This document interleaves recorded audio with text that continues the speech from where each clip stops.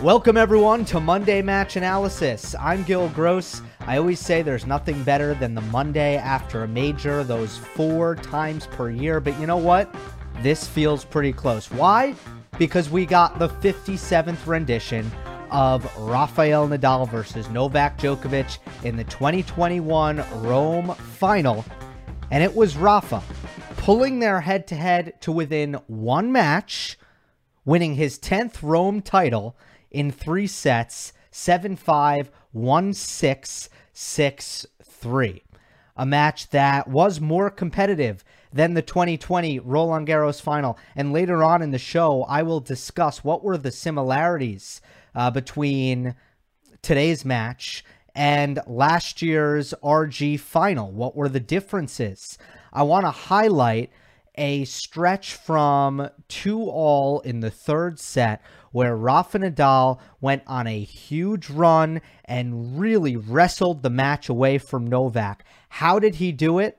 I'm going to break it down in depth. French Open Power Rankings coming up at the end of the show as well, right after this. I want to tell you about the sponsor of today's video, Tennis Clash. I've really always thought that tennis needs more great games. Well, this is one of them.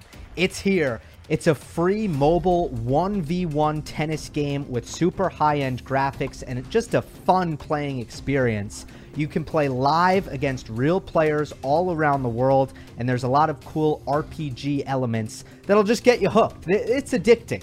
It's on Android and it's on iOS. I have a Google Pixel here, so sometimes I get left out of the fun, but not with Tennis Clash. So make sure you download it free from the links in the description box down below to support my channel and get 200 gems and 500 gold. If you don't want to listen to me, just check out the app stores.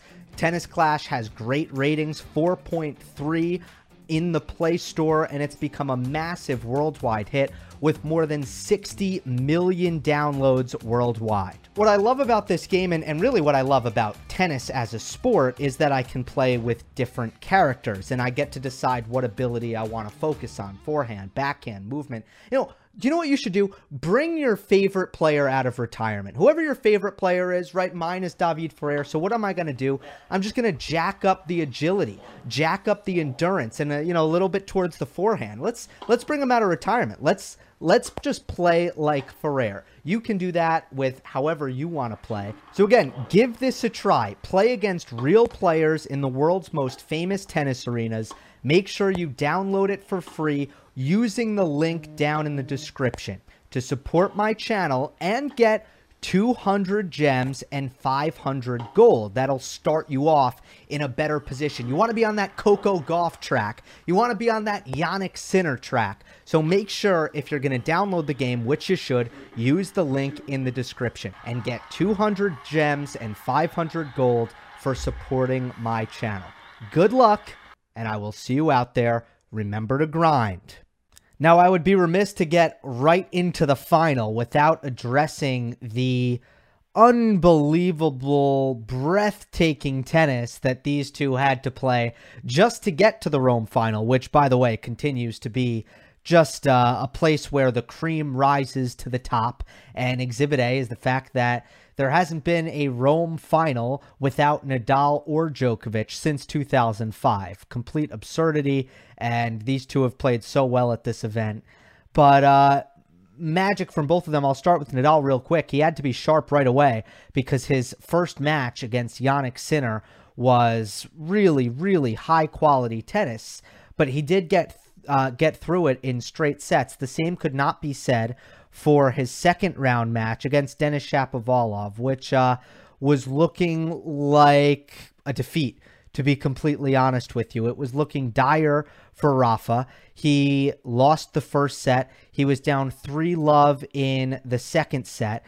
He had to save match points in the third set, and somehow he got through it.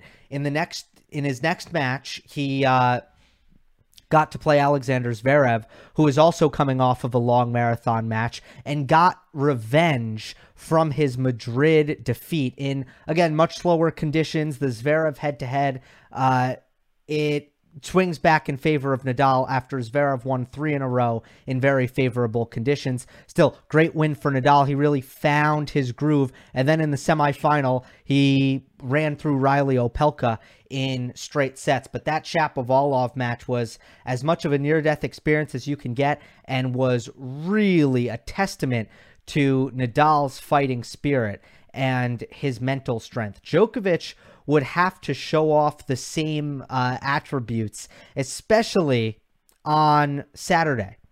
On Saturday, after his quarterfinal match with Stefanos Tsitsipas was partially rained out or postponed on Friday and moved to Saturday, and Novak had to wake up Saturday morning, finished the Tsitsipas match, which was an incredible match. Stefanos served for the third set. Novak played unbelievable tennis, breaking with Tsitsipas serving for the match. And it was really quite something. And I'm sorry, it wasn't the third set. It was the second set. And then he had to come back that night and play Lorenzo Sonego, which was looking like that could be a straightforward match. But Sonego steals the second set, and Djokovic does such a good job bouncing back in the third. He did spend a long time on court. He was having to battle a very partial crowd facing the Italian once again. But that was a 2-hour, 45-minute match. So 2 incredibly long matches coming in to this final. And of course, I am going to get the question. I'm going to get the complaints from Novak fans. They're going to say, Gil, it's the Rome scheduling. It never gives Novak Djokovic a chance. This is unfair. This is the reason Nadal won. And look, I understand the frustration if you are a Novak Djokovic fan. It's extremely unfortunate considering that a very similar thing happened in 2019 when Novak had to play really kind of long, brutal night sessions on Saturday night and then play the final on Sunday right away that morning without a lot of rest. So I do understand the frustration there. But my policy, and it's always been my policy if you're new to Monday Match Analysis, is that the only time that I really discuss fatigue at length when I'm breaking down a match and the outcome of a match is when there is visible evidence of a player fatiguing at points in the match, whether that be the start of the match, not getting the body going, and maybe Novak looked a hair slow, but nothing extreme enough where I did not think that that was one of the keys to the match. With that being said, I want to give Djokovic massive props, massive credit. After losing a long physical first set, after the Saturday that he had, he very well could have thrown in the white towel. He had a built-in excuse, and the fact that he kept fighting in that second set and actually won at 6-1 despite Nadal's level drop was, to me, unbelievably impressive. He deserves massive credit for not giving up in that second set, forcing a third, and fighting quite valiantly for a very long time in this match. All right. Let's get to it. Again, the crux of my breakdown is going to be a part of the match which really swung the match and changed the match in a really big way. From 15-30 at 2-all, Rafa Nadal is serving in the third set. Keep in mind, again, he had just dropped the second set 6-1. And I will go back, I'll talk about the first set, but first I want to talk about what's most important, which is the third set. So again, 2-all, 15-30. The next 17 points, 14 of them are won by Nadal. This is the stretch that really iced the match and put it away for Rafa. And 11 of those 14 points won by Nadal actually fall into 3 outcomes. 3 very specific and distinct outcomes. Djokovic missing backhands after getting his contact point broken. So I want to call them quasi unforced errors, but really forced errors on the Djokovic backhand. Nadal winning from extreme defensive positions, scenarios where it looks like Djokovic has command of the point and Nadal is able to steal those points away from Djokovic from those positions. And Djokovic missing first serve returns that are caused by overambition. So I'm not talking about Nadal hitting a great first serve and Djokovic on the stretch unable to make the return. I'm talking about returns that Djokovic times well, lines up, reaches, hits the center of the strings, and still misses because he's trying to make it too good. Those three outcomes, backhand errors, Nadal counterattack / defense, and Djokovic missed returns, first serve returns, those three outcomes can account for 11 of the 14 points won by Nadal in that crucial stretch. And then if we stretch that out to the end of the match, I found 14 instances of those three outcomes in the final 5 games of the match, from 2-all to 6-3, ultimately when Nadal won the set. So now let me go in more depth and break down the reason why those three outcomes emerged with a lot of frequency. So again, the first outcome is Djokovic missing high-risk backhands. If you look at Novak's backhand errors in this stretch, they are all one of two things. They are either above chest high or above for Novak. I'm not going to say above the shoulders. That would be disingenuous. They're not all above the shoulders, but none of them are waist height where Novak wants them. None of them are really comfortably between the hip and shoulders. They're all bouncing up to an uncomfortable level for Novak. Some are above the shoulders, above the head.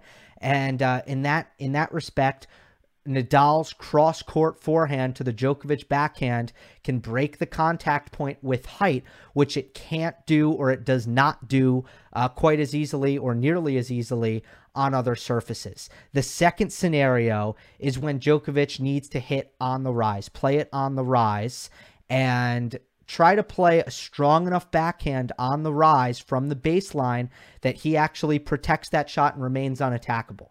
It's a difficult thing to do. Novak, again, he's great at it. He's very good. He's excellent. But he's better on a hard court when the bounce is always true, and when it's a little bit when his flat backhand, his flat stroke, which I'll get into a little bit more, is a little bit more potent, doesn't need to be quite as good. When you're hitting on the rise, it has to be a little bit flatter. No one really hits great topspin on the rise, and that's just down to the physics of it. When the ball is rising, you really got to hit through it and hit it pretty flat. And the fact that the clay court doesn't reward that, it makes Novak have to hit it even a little bit better when he's playing on the rise, not to mention it's more difficult on a clay court. So when Nadal hits his cross-court forehand, as long as it's not incredibly short in the court, he's forcing Djokovic to do one of two things. He's either forcing Djokovic to hit the backhand high above his contact point, or he's forcing Djokovic to hit the backhand on the rise. You are not seeing a lot of scenarios that you get on lower bouncing courts where Djokovic is neither hitting the backhand on the rise or hitting the backhand above the height of his chest. That is when the Novak backhand is just going to be rock solid. It's never going to miss. Okay, so that's the first outcome. The second outcome is Rafa winning from defensive positions. He started to do that really well on this stretch of points. And part of it is just Nadal's unbelievable clay court movement. His scrambling is so much better on clay. He's able to steal so many points, counterattack so much better when he has his clay court movement, and he's able to slide into shots and use his unbelievable upper body strength to muster as much as he does on the ball on the stretch, and use his high margin, heavy topspin defense, or his forehand and backhand slice defense, which is also really good. But it's also about Djokovic's forehand, and the fact that when the court slows down his penetrating ball, Novak is not quite as good of a finisher, especially on his forehand. He hits with less net clearance. There are a couple forehands that Djokovic hits in this sequence where Novak's in charge of the rally. He's really in a good place in the point. and he clips the net tape. A lot of those are on sitters. You're not going to see Nadal do that as much. When Nadal is attacking a sitter forehand, even deep in the court, on a clay court, you're generally going to see him hit that shot with a lot of margin. And you see Novak's margins on a sitter like we saw at 30-40, break point 2-all. The margin isn't that big. Novak clips the tape on that one. And now another key point with Djokovic serving at 2-3, love 30. And Novak's going to hit a forehand inside in. Plenty of time to line up this forehand. And Djokovic clips the tape. Nadal's average net clearance almost a meter in this match. Djokovic is much lower, and he becomes more prone to blowing these forehands when he has plenty of time. And this is, again, it's a little bit unlucky because it hits the tape, but then Nadal's able to counter with a strong forehand to take control of the point. But nonetheless, that's not a shot that's not a point that Djokovic wants to be losing from that position. And then you have a couple of beautiful passing shots by Nadal, one on the forehand, one on the backhand, and he's got the best passing shots in the game, and it's only better on clay. It's so hard to approach Nadal on clay, but you see Novak losing some points from winning positions. It's always a key in this matchup on clay, and both of them are going to do that to each other, but in this stretch in the third set, you see Nadal doing it to Djokovic more often than not. The last one is Djokovic missing backhand returns, and one of them is actually a forehand, but as you're going to see, and as I said earlier, these returns are being missed because they are over ambitious, because Novak is trying to thread the needle. There's a couple of times where he's just going for too much depth. He's hitting the center of the strings and it's going long. And that happens, and that's a good miss sometimes, but it happened way, way too often. And the reason for this was pretty simple. The prolific +1 forehand tennis that Nadal was playing was putting enough pressure on Djokovic to try to go for too much on his returns. It's really the only explanation. And before I get into Nadal's +1 play, forehand +1 play, because it was such a key in this match, probably the number one key, let me just point out that with Nadal serving for the match, Djokovic missed 2 backhand returns long. This is at 5-3. I mean, we saw already Djokovic come back against Tsitsipas, who served for the match in the quarterfinal. We have seen Nadal recently struggle to close out some matches. He's served for some matches and hasn't reached the finish line in a couple of them. For Novak to give Rafa 2 free points here, that's so un-Djokovic-like. So un-Djokovic-like. He wouldn't do that against other players. But Nadal, I think, really got to him in this match. And ultimately, does Novak wish he was better? Yes, but I think a lot of the credit goes to Nadal because he was unbelievably dominant on his first ball forehands. And Djokovic is doing everything he can to try to hide from it, to try to hit a good enough return that Nadal is not taking immediate control of the point. In that same breath, I want to point out that this is an example of the same problem persisting from Nadal's straightforward victory over Novak Djokovic in the 2020 French Open final, when points 0 through 4 shots were dominated by Nadal, when the serve return dynamic was demolition in favor of Nadal. 0 through 4 shots in the French Open final were 53-25 Rafa. Points 0 through 4 shots in this match were 50-36 in favor of Nadal. How about that, folks? 50-36. Forehand winners were 26-11 for Nadal.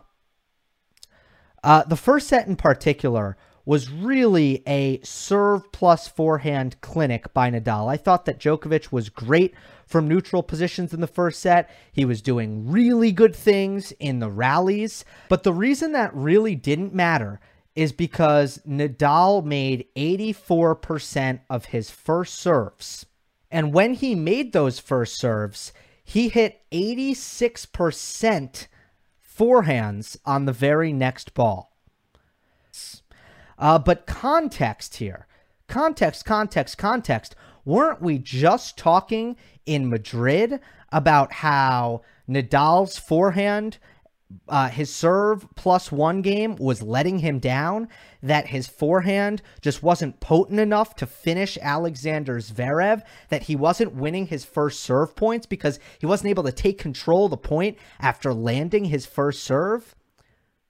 That was the problem just a week ago. So to see this transformation, to see Rafa Nadal come out in this match in the first set here and to make 86% of his first serves and to hit really great forehands behind it, and for that to really carry him through the set because Djokovic was so good in the rallies.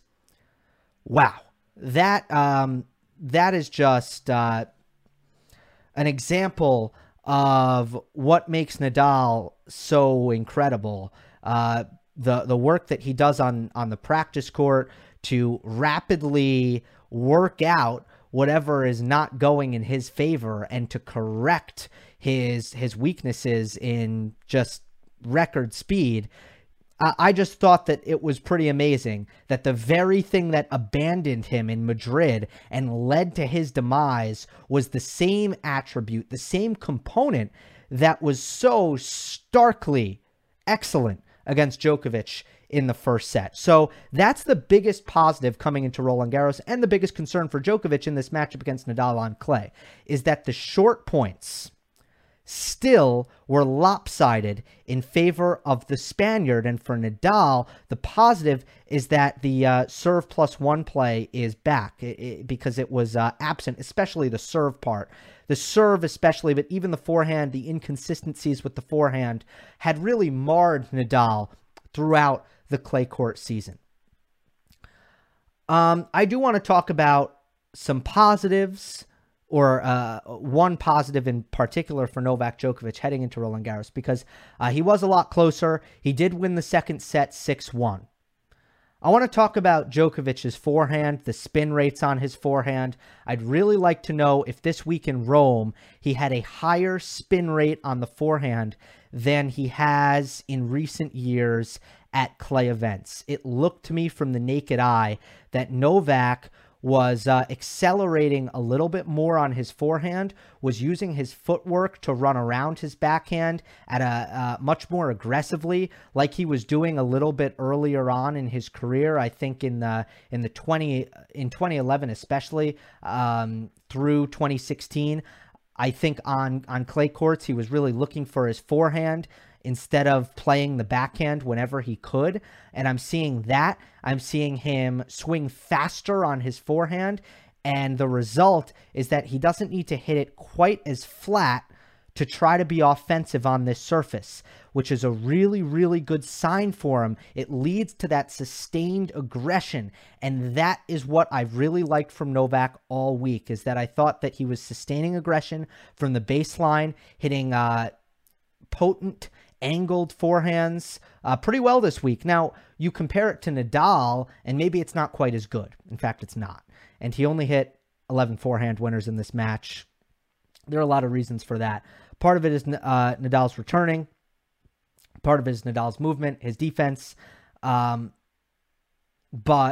still, I thought all in all, Djokovic was hitting his forehand well. And I want to say that winners don't tell the full story.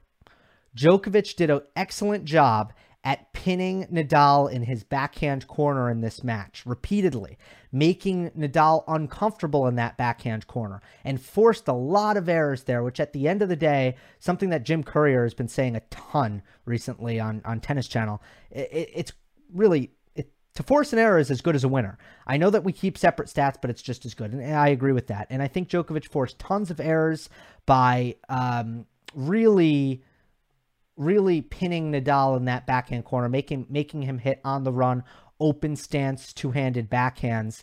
But Djokovic handled both cross-court patterns very well in this match. In rallies over 9 shots, Djokovic had a 20-5 edge.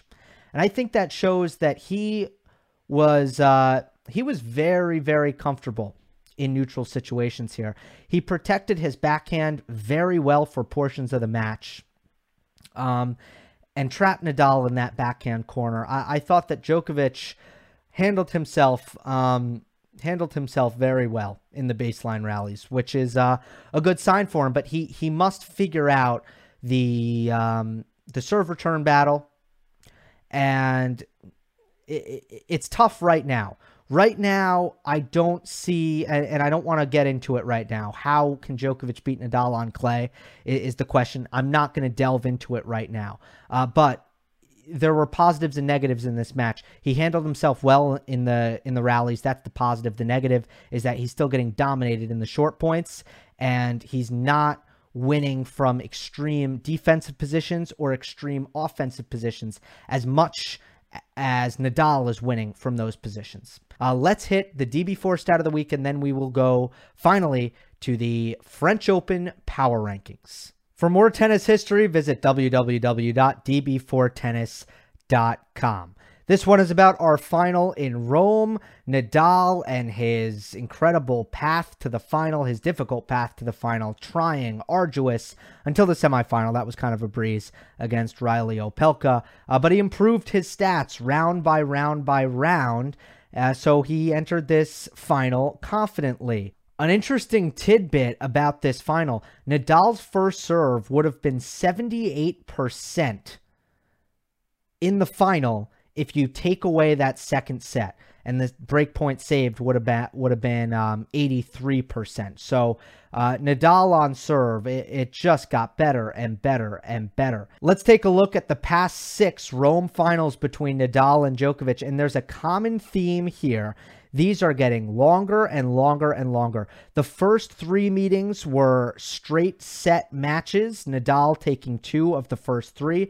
Since then, 2014, 2019, and 2021, all 3-set encounters and more time spent on the court. 2 hours, 19 minutes, 2 hours, 25 minutes, and finally here in 2021, 2 hours, 49 minutes. For Nadal and Djokovic. Rafa the champion, he has won 4 out of the 6 Rome finals between these two. One quick tidbit to just piggyback off of DB4 Tennis and the great insights there is that since 2017, Nadal has not lost to Djokovic on clay. Djokovic has not lost to Nadal off clay. So it's becoming... Look, it is probably the greatest rivalry in the history of men's tennis. Now, you might have your favorite rivalry or a rivalry you like better, and that's totally up for debate. But in terms of how many times they've played and how many epics they've played, it'll be hard to make an argument for any other rivalry. The only knock is that it has been at times predictable. That is the only knock on this rivalry, and it's been true since 2017. Neither player are able to really beat each other on their favorite surface. So that's just a quick tidbit. It is now time for the French Open Power Rankings. It is May 16th, 2021. Just a quick look, I'll flash up on the screen, of the May 9th French Open Power Rankings. And for those of you listening on the podcast, I will make sure to talk about the movement. All right, here we go. May 16th. Next out, first of all, Diego Schwartzman.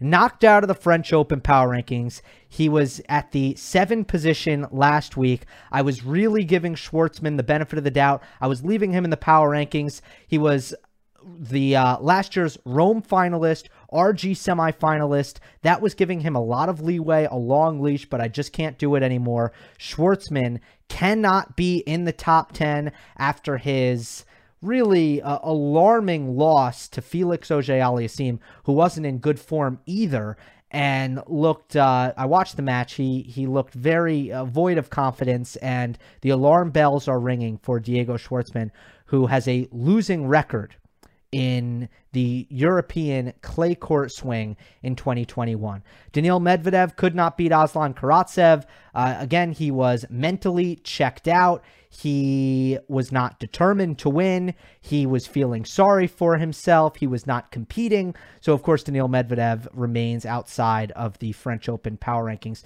Aslan Karatsev is actually in the power rankings. That is a mistake, so ignore that. Pablo Carreño Busta is had to withdraw with an injury, so I'll keep him in the next out. And then Roger Federer, we are waiting on Geneva. All right, let's move on to number 10. It is Jannik Sinner. Sinner has had brutal draws here in the European clay court swing. You got to feel bad for him. He had to play Djokovic in Monte Carlo. He had to play Nadal here in Rome. Barcelona, he happened to go far, made the semis, lost to Tsitsipas, and in Madrid suffered the only one that you can consider an upset defeat, which was against Alexei Popyrin. I think if you watched the match, you understood why Sinner lost. So he comes in at number 10. Tough draws. I still think he's dangerous. At number 9 is Aslan Karatsev. He breaks in back inside the French Open power rankings. He was in it, then he went back out after Madrid. Now he's back in at number 9, the Australian Open semifinalist. I'm excited to see what he can do at the French. At number 8 is Andrei Rublev. He moves up one spot due to Diego Schwartzman dropping out. Rublev lost to Lorenzo Sonego. I got to be honest with you. I missed the match, didn't see it, but obviously Sonego was playing great tennis this week. So I won't penalize Rublev too much. He comes in at number 8. At number 7 is Matteo Berrettini. Certainly came into Rome maybe a bit fatigued after making the final in Madrid, but he got through a tough opening round match against Nicolas Basilashvili, then one another, was handled by Stefanos Tsitsipas quite easily, but still, I don't think you could have expected much more out of Berrettini this week. Definitely feeling fatigued, and he's had a great clay court season, should be somewhat dangerous at the French, but his game is a little bit limited at the same time. At number 6 is Casper Ruud. He did not play Rome. He will play in Geneva, and he could meet Roger Federer, so let's see how he fares in that. But Ruud will stay put at number 6 after skipping Rome and resting the body. At number 5 is Dominic Thiem. He moves down one spot from number 4. Look, there's no shame in his loss to Lorenzo Sonego, which was an incredible match. Went to a third set tiebreak, very entertaining, but he still is clearly off. Something is wrong with Dominic Thiem.